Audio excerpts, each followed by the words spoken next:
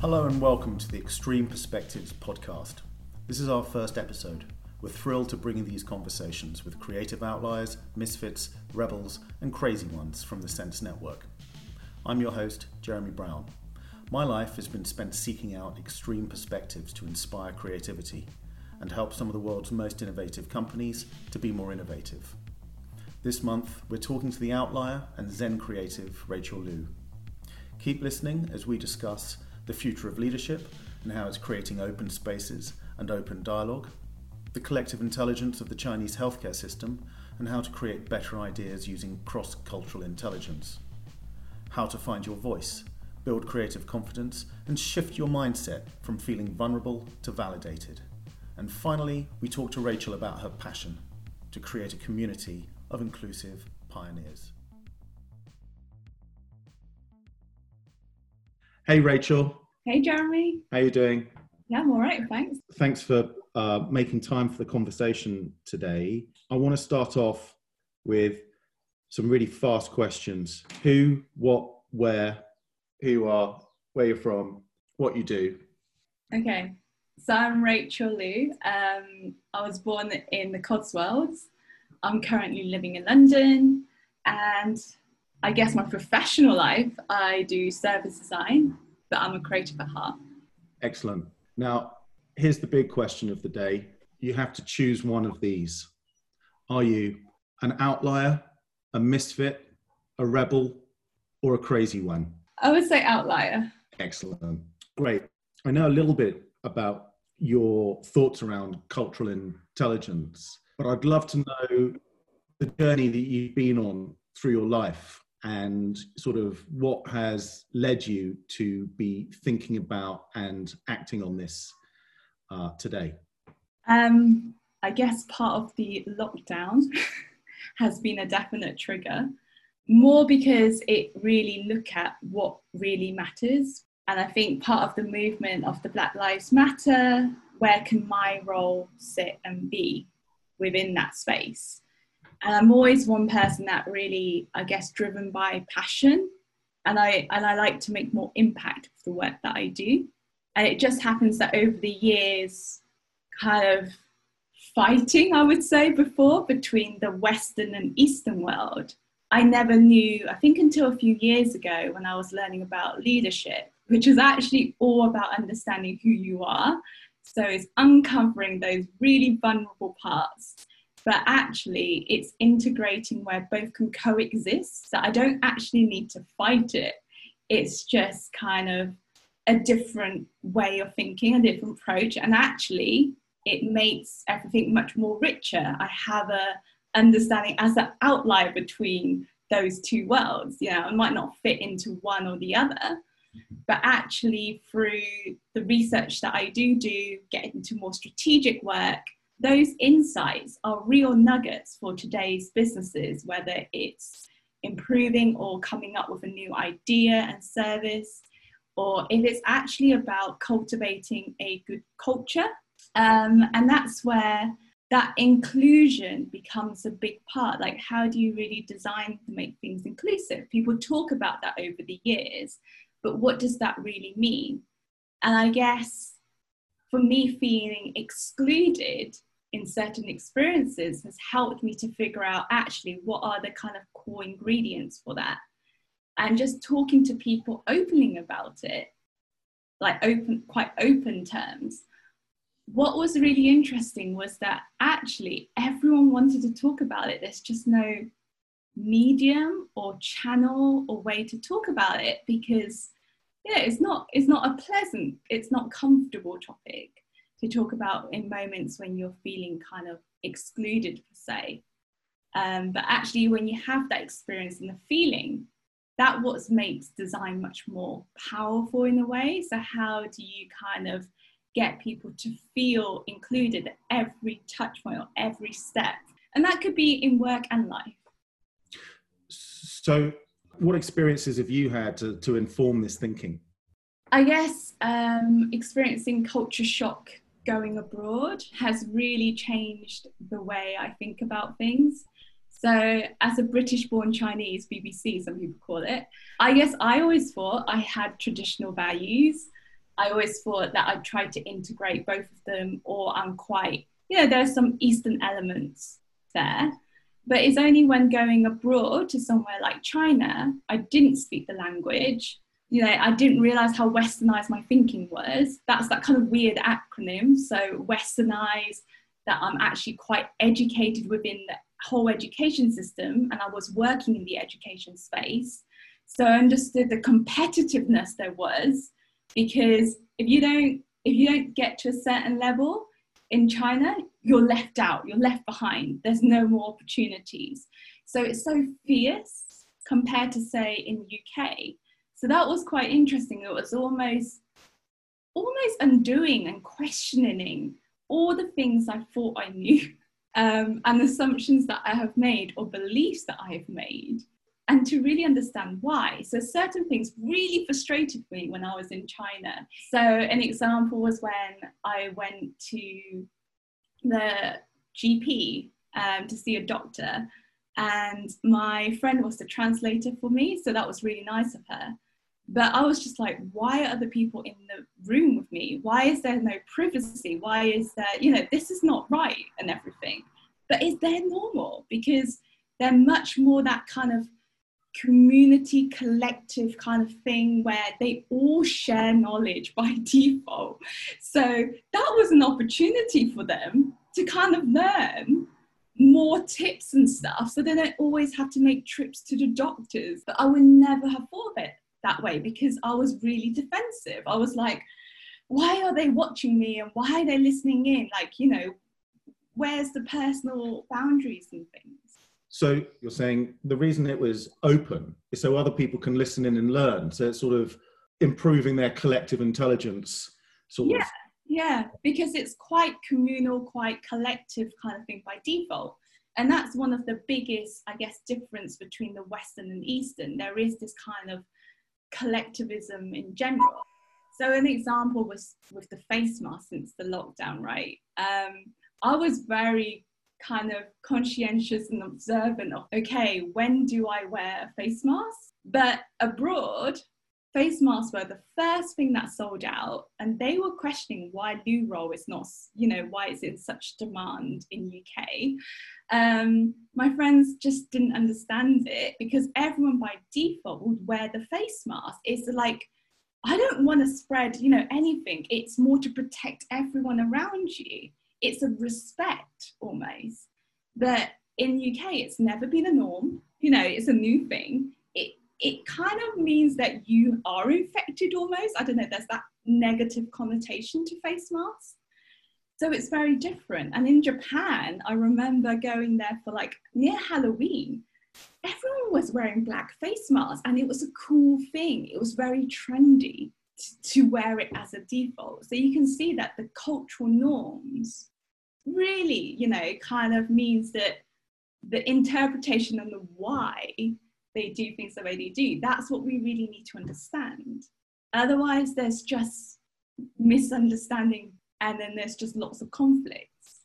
So do you think there are specific people who need to understand, or do you think this is important for sort of everyone on planet Earth to have a better appreciation of what you're working on? I think everyone isn't aware of their own privileged blind spots. And I think until you are working in those spaces, you might not ever be aware. You don't know the own bubbles that you are living in. So for example, like the London bubble is one example, like that the amount of work that we do and think, well, if it's in London, the rest of the UK will be like that as well. That solution would work. But because it seems so distant and so far, we almost don't, it's kind of quite abstract. We can't conceptualize it. And that's why what we've done with research is really bringing the stakeholders in a journey with us, being there in the process itself, so they can hear from, say, different learners of how they think about things, because their mental model might be quite different. And that means that, it changes like the way that we design things. Like maybe we need it more modular, so you get actually inspiration for somewhere like Japan, where if you see their compartments and everything's very small space, right? So they might be using one space for the bedroom, for the dining, to eat and everything. But because everything's designed so modularly and you can pack it away, could we not use that inspiration to then, think about designing small spaces within the UK, for example? So actually, I don't think there's enough that cross-pollination of ideas, because we always, I guess, the conditioning think that the Western is the best way. And the Eastern have been looking at it that way too. Like, we want to be in America. If you translate the word America in Chinese characters, it's like beautiful, beautiful country. But actually, some of the things that are maybe slightly more Eastern ideas, there could be inspiration there too. Some of the things that COVID has really surfaced up is really like, what really matters is back down to basic needs. And it's for us to really take a pause, actually. But you can see that some people worked even faster or quicker, because that's more of their survival way of, doing things. So what have you observed over the lockdown period? Are there any observations that you've made that are particularly pertinent to this? I think what's interesting is the human interaction, right? Because everyone's on screens and things. So I've had mixed things about, some have been thriving. So they feel that they can maybe have their voice heard because it's a different medium, which is super interesting, because maybe some which are maybe the quieter voice and things, there are maybe the chat and stuff like that, where they can almost be a bit more reflective and then add their input. But I would have to say it has to be designed for, because you can put people all in one room and go, let's work together. But if you're not really aware of how do you set that dynamics to make it a really safe space for people to share, you're not really going to have a meaningful conversation or get the output that you want from it. So I think what was been interesting, I've seen like there's quite a lot of like the co-creation style, where they create the space using the visual, using a combination of tools, using the breakouts in Zoom, where you can have the smaller intimate conversations, as well as a slight bigger one, but giving people time as well, because not everyone is good at thinking aloud or being the loudest. It's kind of making sure that everyone's voice is heard. So it does make me question, like, oh, okay, what other ways can we facilitate those conversations in a more meaningful way? And I guess that's because, for me, one crucial part is like building trust online is different. And that's just more of a curiosity that's got me to look at how might this work. So how are you bringing this all together, all these observations? Because it sounds like really valuable learnings you're putting together. How are you using that? Can you sort of share some of those ideas and sort of what you're pulling together? So one part is doing, having done talks has helped me to kind of consolidate, well, what are the sort of, it's almost like a framework, first of all, look at what your privileged blind spots are, kind of with the weird acronym, is it westernized, are you educated, is it industrialized, so forth. Really question those things. Secondly is really looking at, it's actually all about you first. It's the awareness piece, because then it's your circles. How culturally diverse is that? What does that look like within that space, your space first? And then it's looking at, well, here, based on research and insights, there are certain cultural traps. For example, what might a trap be? For a service design point of view, like channels or access. So we assume that because Google, kind of Facebook are so widely used and everything, we assume that every country, because, it's the biggest, it's most known in UK and in Canada and US and so forth, is used the same way. But what we realized is somewhere like Philippines, I didn't know this until I went out there, they use Facebook much more heavily. I think for us, we've been declining our use in Facebook. But for them, because when you buy a data SIM, it's unlimited Facebook time. Of course, they're going to use it a lot. And I didn't know the reason until I talked to one of the education agents, and she told me why. So just little nuggets like that. And then you contrast with China, where Google is banned. I think everyone forgets that Google's banned, Instagram is banned. Even like they have their own kind of WeChat, which is everything's integrated. It's so seamless. They have everything in one app. They've made it a whole ecosystem. Whatever you pay, everything is through that app. And it's interesting how fast they grew from something that was very cash focused in the past whilst I was living in China. But 5 years onwards, they're pretty much cashless. Like every time I visited China, it changed. And I think that was what's interesting. It's like you have to the research you do doesn't always last that long either. So it has to be just enough research that it's iterative. But there are certain patterns that you can kind of see just to at least question. Then, okay, you might generate ideas, but it's all about how might you nudge those behaviors that you want them to kind of have. And there's a model which is it's based on the behavioral design BJ Fogg model.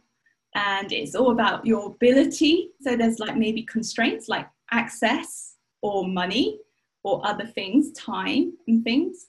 And then there is one, can't quite remember the top of my head right now, motivation. So it's something that you can't really force, or there really needs to be a certain level of motivation to do it. If it's not easy to do, just like building habits. And I think about this because we're in that learning space. So a lot of the things that we design is getting them to learn, getting them to grow to the next kind of stage. How do we help them through that transition? If it wants to feel like a guided, is it more of a coach? Does it need to be much more hands-on? Does that need to be that personal element? Or could we use something like AI and stuff? How can we make that language, again, that human aspect that we kind of tend to not embed enough within sometimes of the products? We think too much on the technology side. So it's bringing that into the surface, really. So when you give your talks, what types of people come along to that, and what do they get out of it? What attracts them?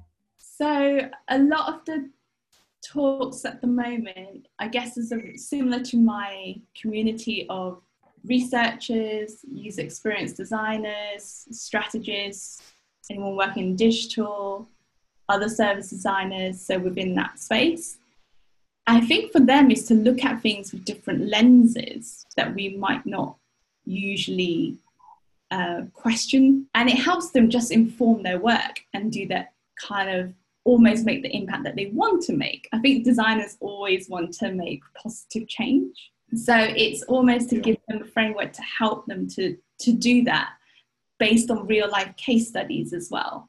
So sometimes it's more case study examples that I've done, like how do you build a service which is for English language learning for anyone who wants to study and migrate abroad.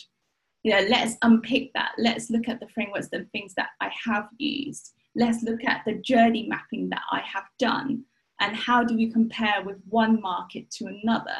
So it's really kind of almost sharing that knowledge so that the conversation can grow. And what happens is that usually people might come to me, or they might want to have the conversation deeper, or they might want to be mentored or coached. And this is why recently I thought that actually launching something as a side project, kind of Inclusive Pioneers, is just a way of growing that conversation, more of a broader audience. Because I don't think this has to be just within the design space, actually. No, I agree. I think creativity is one of those things that makes us uniquely human, and it applies to all of us, not just people who choose to do it as their day job. So yeah, I couldn't agree with you more. You talk about cultural intelligence and we talk about creative intelligence, but there's clearly a lot of crossover in sort of what we observe and why we think it's so valuable.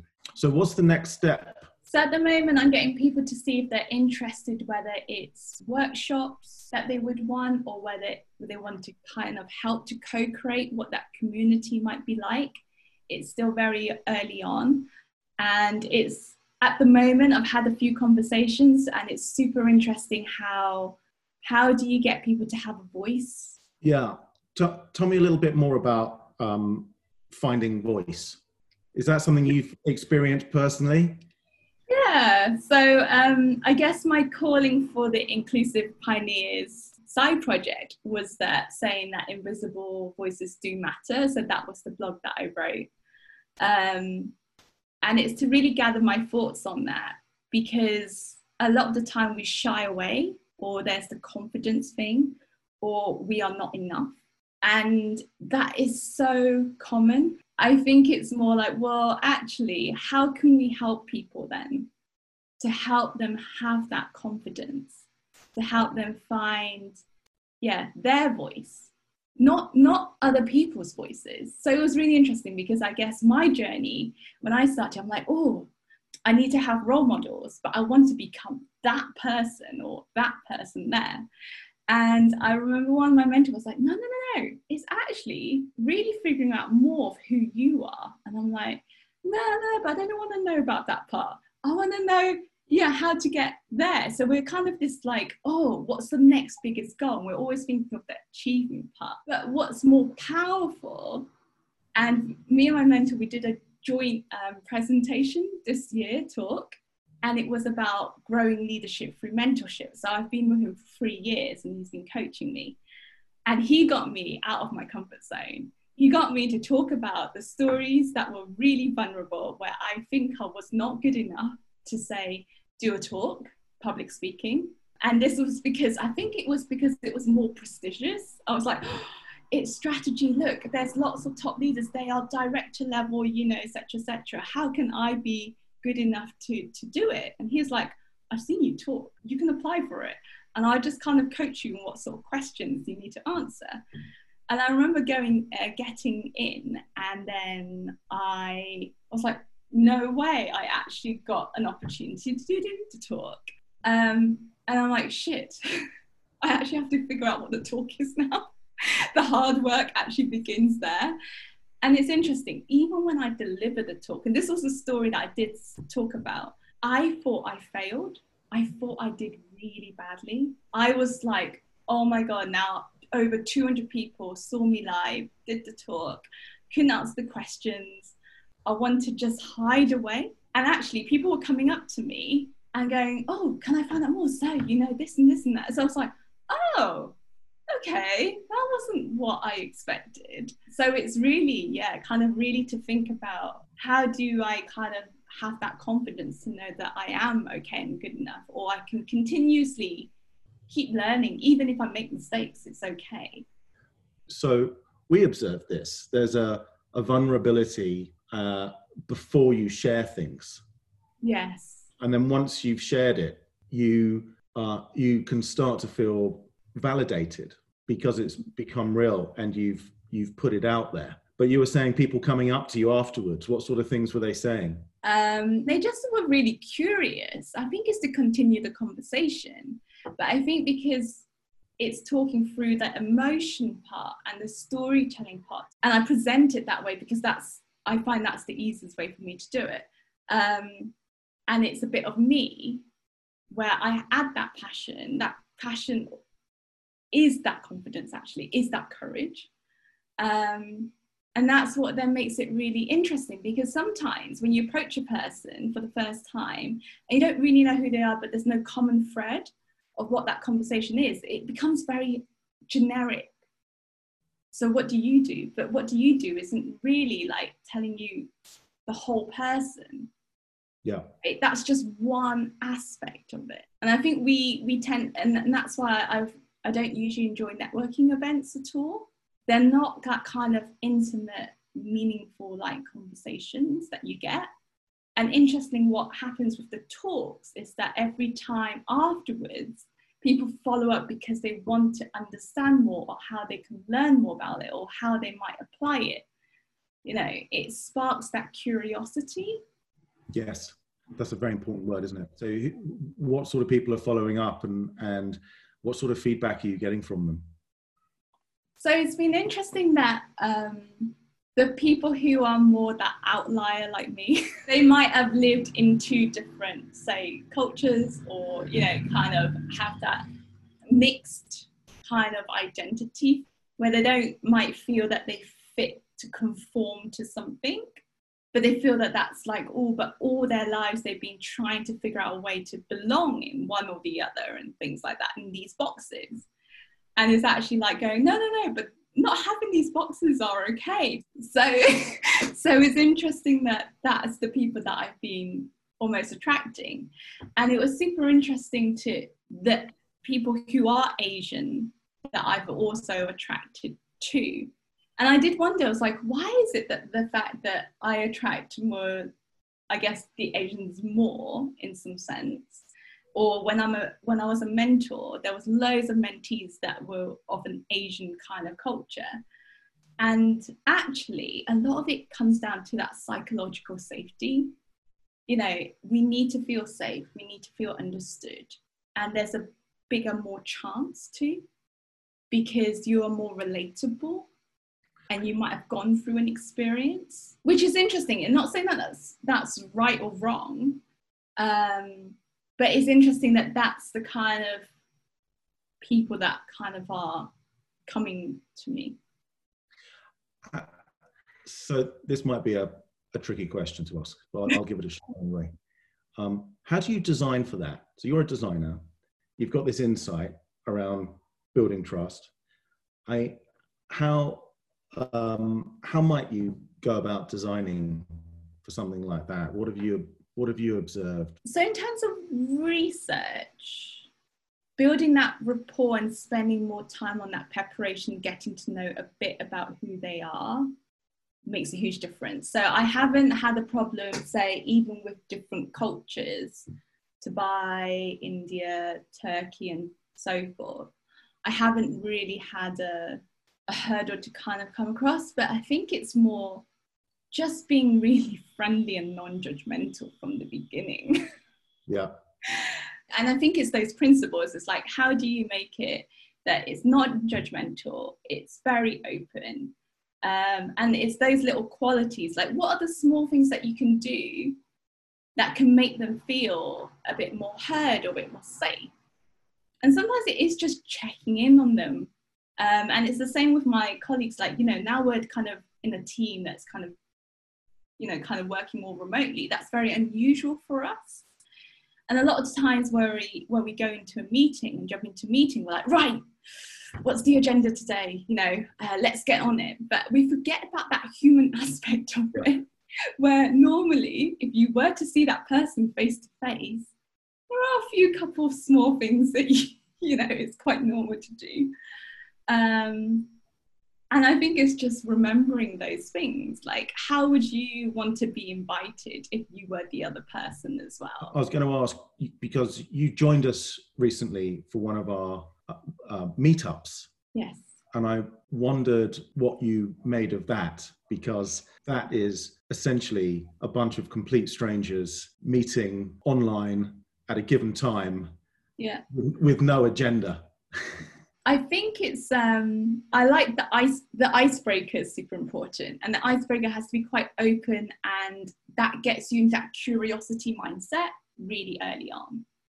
So I think Rashida got us to think about, you know, like a word of something. I can't remember the exact thing, but I think thinking about it in that way, there's a bit of novel to it, and there's a bit of that playfulness. So I always think of, like, if you're going to make something inclusive, make it inclusive for a child to be invited that they want to play, because that usually is quite universal. And it's interesting that sometimes strangers, you can get rid of those barriers more sometimes, you know. Yeah. Which I find that's quite interesting. Not sure the reason why or your thoughts on that, but sometimes it's easier. Yes, we were listening to a completely bonkers lecture by a quantum physicist the other day, who was talking about the future of humanity. And one of the things that, one of the examples he gave was, I think I'm correct in saying this, it was with when there is within the Native American culture, when there was an issue, the 30 or 40 people who could influence that issue all got together and sat in a circle, but they didn't actually talk about the issue. They just talked to each other, just through talking about, I don't know, I guess the weather, or, just that stuff. That's, I think that's, and this is where I was just trying to join some dots with what you were saying. What I took away from hearing that was actually a lot of those problems take care of themselves just when you start to level with people and you just open up as a normal human being. And, when you say sometimes it's easier with strangers, yeah, because you don't know anything. You have to be a little bit curious. You have to strike up a conversation. You have to go searching for maybe some common ground, or you might have to lean in and get interested in something that you know nothing about. And so suddenly that puts you in a very vulnerable space, and, they can educate you and they kind of give you something. And that's where, those bonds and that trust come from. And sometimes, when I thought about that example, I was thinking, that could actually be the answer. You don't necessarily need to have a big, clever agenda. The smart thing to do might just get a bunch of people together and just get talking. Yeah, I do wonder with people with authority, though, how might you do that? So I think it might be harder knowing that person is of authority. You kind of act in a different way. So one pattern, another cultural pattern I see between the kind of more Eastern mindset is this whole hierarchy. So it's almost like, oh, but then my opinions won't count, I won't express what I really feel, and can't do that. I have to respect more of the elders. They know better, etc., etc. So I wonder in those kind of environments, how might you just break away from that? Do you sometimes when you think about those leaders, what do you think is going on for them? How do you think they feel if they're meeting someone who may not feel that they measure up or shouldn't even be having a conversation with them? How do you think the leaders feel? Yeah. So you were thinking about it from the perspective of someone talking to a leader. I was thinking, a lot of what you've talked about is about building empathy. I just wondered if you'd had any thoughts on, what might be going on for that leadership team when they see stuff going on, or there's things that they might be completely dislocated from. They may not have that same level of awareness that you have. Yeah, it's a good question, because I guess it depends on that kind of how they define leadership, right? Yeah. Because my perception of leadership might be quite different. There is this whole redefining what leadership really means today. And I might have a different take on it than, say, maybe other generations or other cultures and things. So what's your view on leadership? So I feel like leadership is one where you can actually lead and drive change influence change from there. I do kind of believe that the more inclusive ones are the ones that wants everyone to be heard, wants things, kind of quite done collectively. But I have also experienced, being in China, and I've seen very different types of leadership out there. Some I definitely don't resonate with, which is why I brought up the question, sometimes if people are in that position, and I've been fortunate that I haven't really been in that, and I can actually question and be curious in that, even if sometimes there is a level of fear.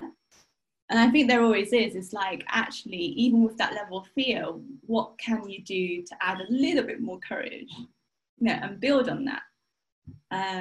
Because I think leading with that kind of influence, you become that role model for others too. So what practical things could a leader do? Or what would you observe? What sort of practical things would they be doing to be more inclusive? Yeah, it's a good question. I mean, you mentioned empathy, and I think that word is used a lot, so I don't want to I do think that kind of cultural intelligence element. So we're living in a world that's very uncertain, kind of things are complex. Actually, they are completely okay of not knowing the answer. and they are okay to bring other people in the room, you know, and be challenged. And I think it's that openness to it, that mind shift that like, actually we are all probably relearning, unlearning and learning together. And that is part of the process.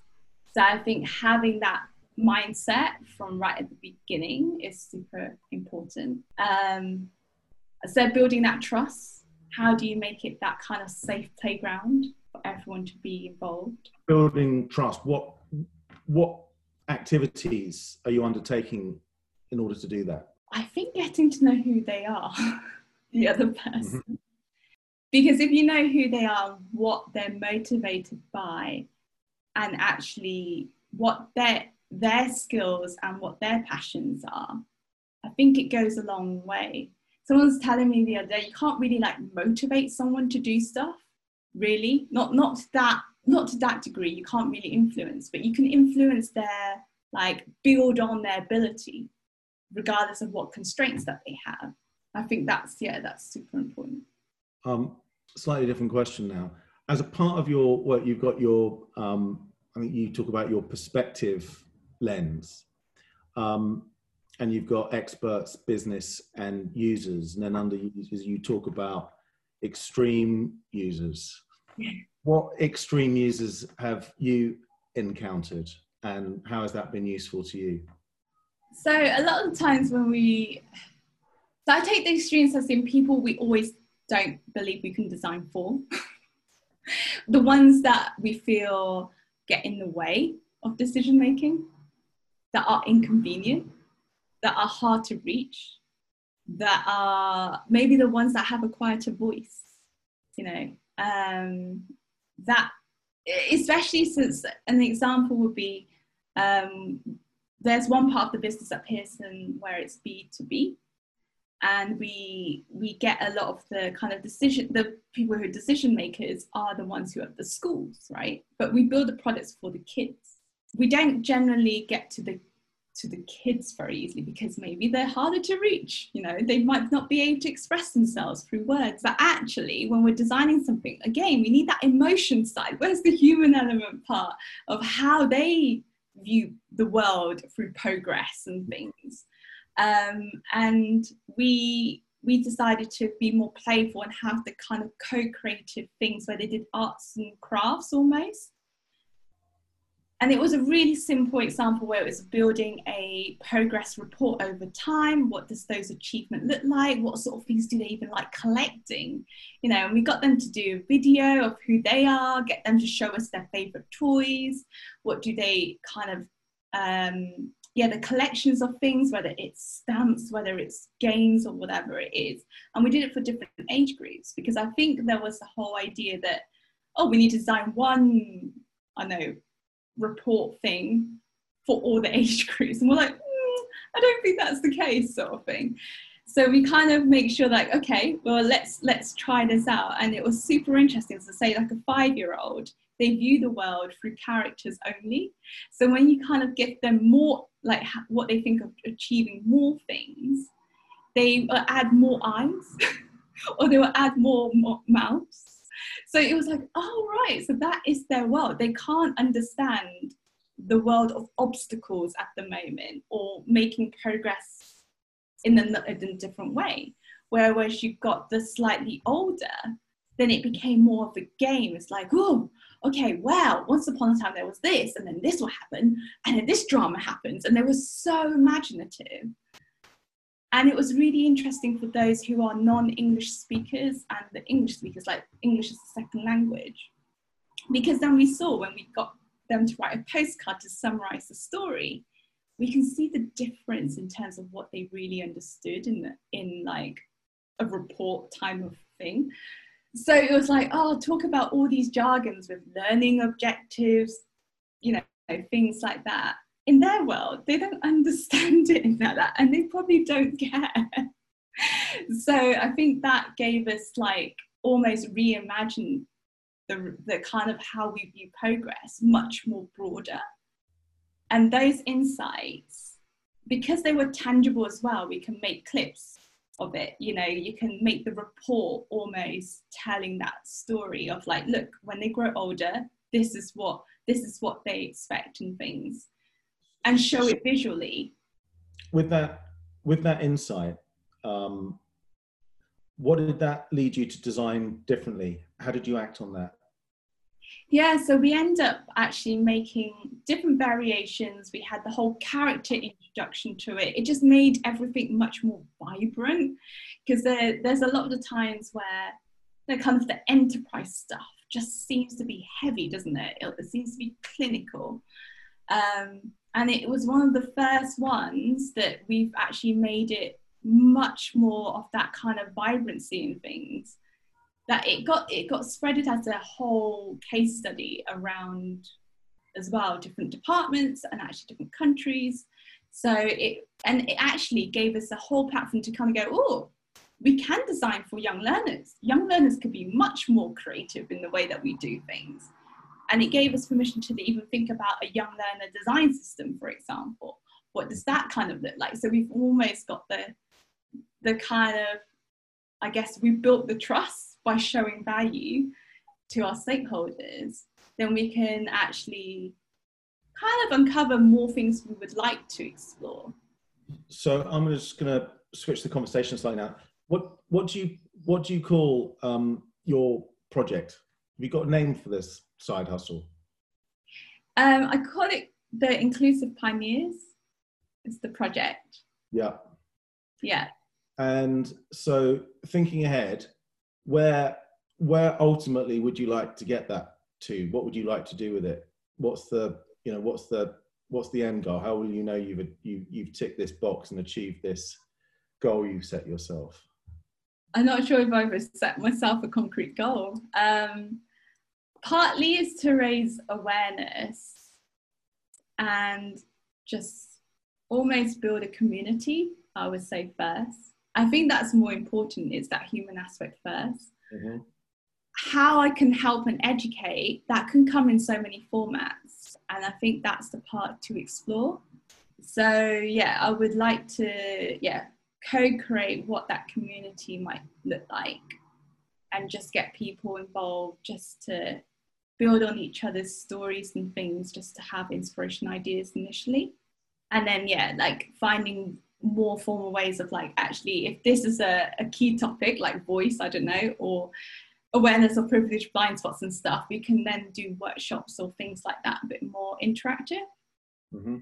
But I always find like learning by doing and kind of the experiential way is my preferred method of learning. So I kind of want to bring some of those things to life as well.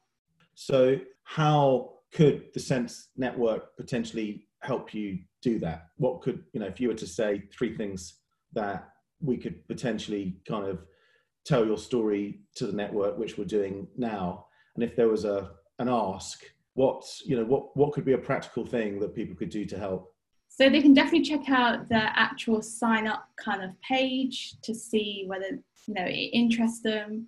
There are free options, whether it's 4 options, in fact, whether it's meetup or workshop that they want to attend, or they want to co-create some of their ideas, or they want to share a story. It links to the blog as well of why I started it, which is about the kind of invisible voices matter.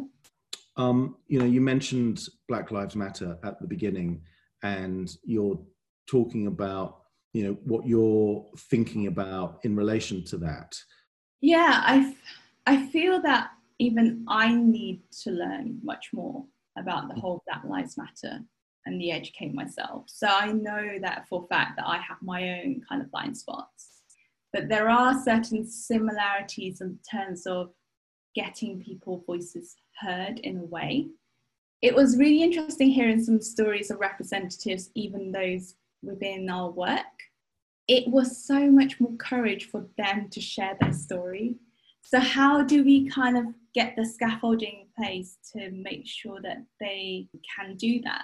What should it be, or what is my space within that? So it's like that sense of belonging part is quite a key thing. What does that really mean in this modern day? And just that we don't really talk about it that much. There's no channel for that? I'd be interested to hear your thoughts on the Black Lives Matter and what you're doing as well. Well, there are so many voices and so many stories. And I think that there are so many different drivers as well. And I probably come from, my perspective is about having an open mind on everything. So, it's in terms of listening, understanding, that's just by our very nature what we do as a business. I don't think we could have been successful doing what we've done for many years all over the world with different cultures if we didn't have that. So for us, there's a little bit of decoding to kind of say, all right, we all feel pretty comfortable with, difference. And, one of the things that we're always trying to do is kind of understand those similarities and differences and kind of pinpoint the stuff and what can we actually do to remedy situation. What's that intervention that you can make? It's hard because it's a systemic issue, isn't it? So it's like, what could we be doing within what we know? We can't solve all of this on our own, but what could we be contributing to? And actually doing it in a thoughtful way, not just jumping on the sort of jumping in and saying, well, we'll do this and we'll do that. It's like, no, how can you make a real difference?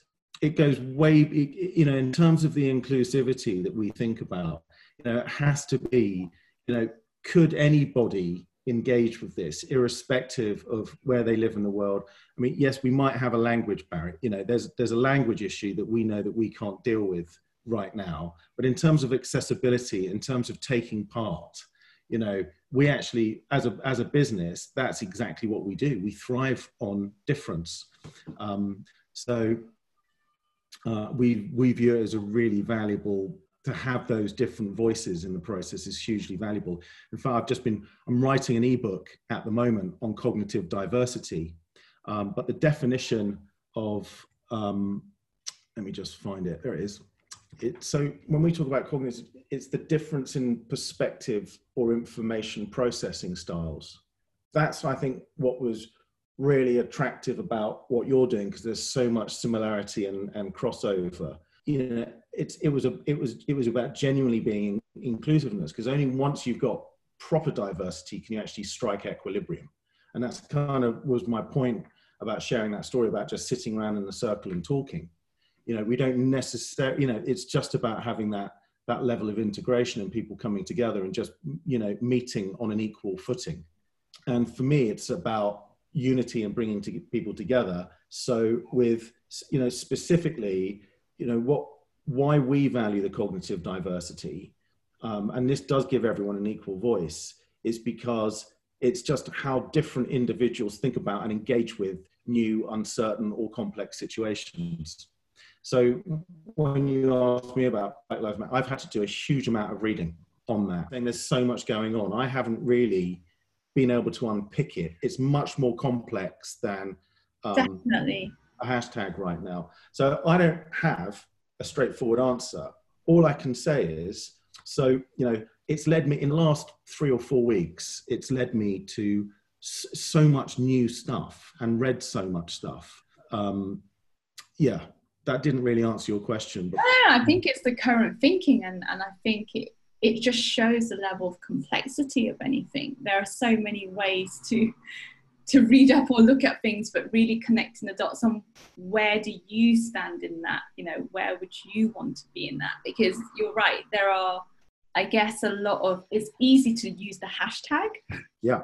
But what does that really mean longer term, I think would be more interesting, right? What does that mean in putting it into action later on? Yeah. I think that's where you really know which companies, organizations and institutions that really, kind of care about that union sort of space. Brilliant. Okay, well, we'd better wrap up.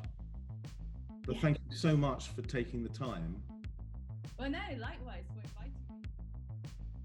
That brings us to the end of this great conversation with Rachel.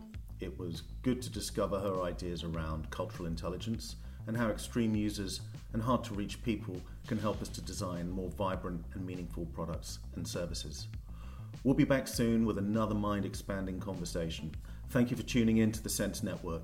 We hope you enjoyed this episode, and if you did like it, we'd love to hear what you think. So please leave us a comment and share it with your friends. In the meantime, you can find us on Instagram, that's at The Sense Network. And if you want to get hands-on with an innovation project to make things better and make better things for people and the planet, join the Sense Network, linked in the description.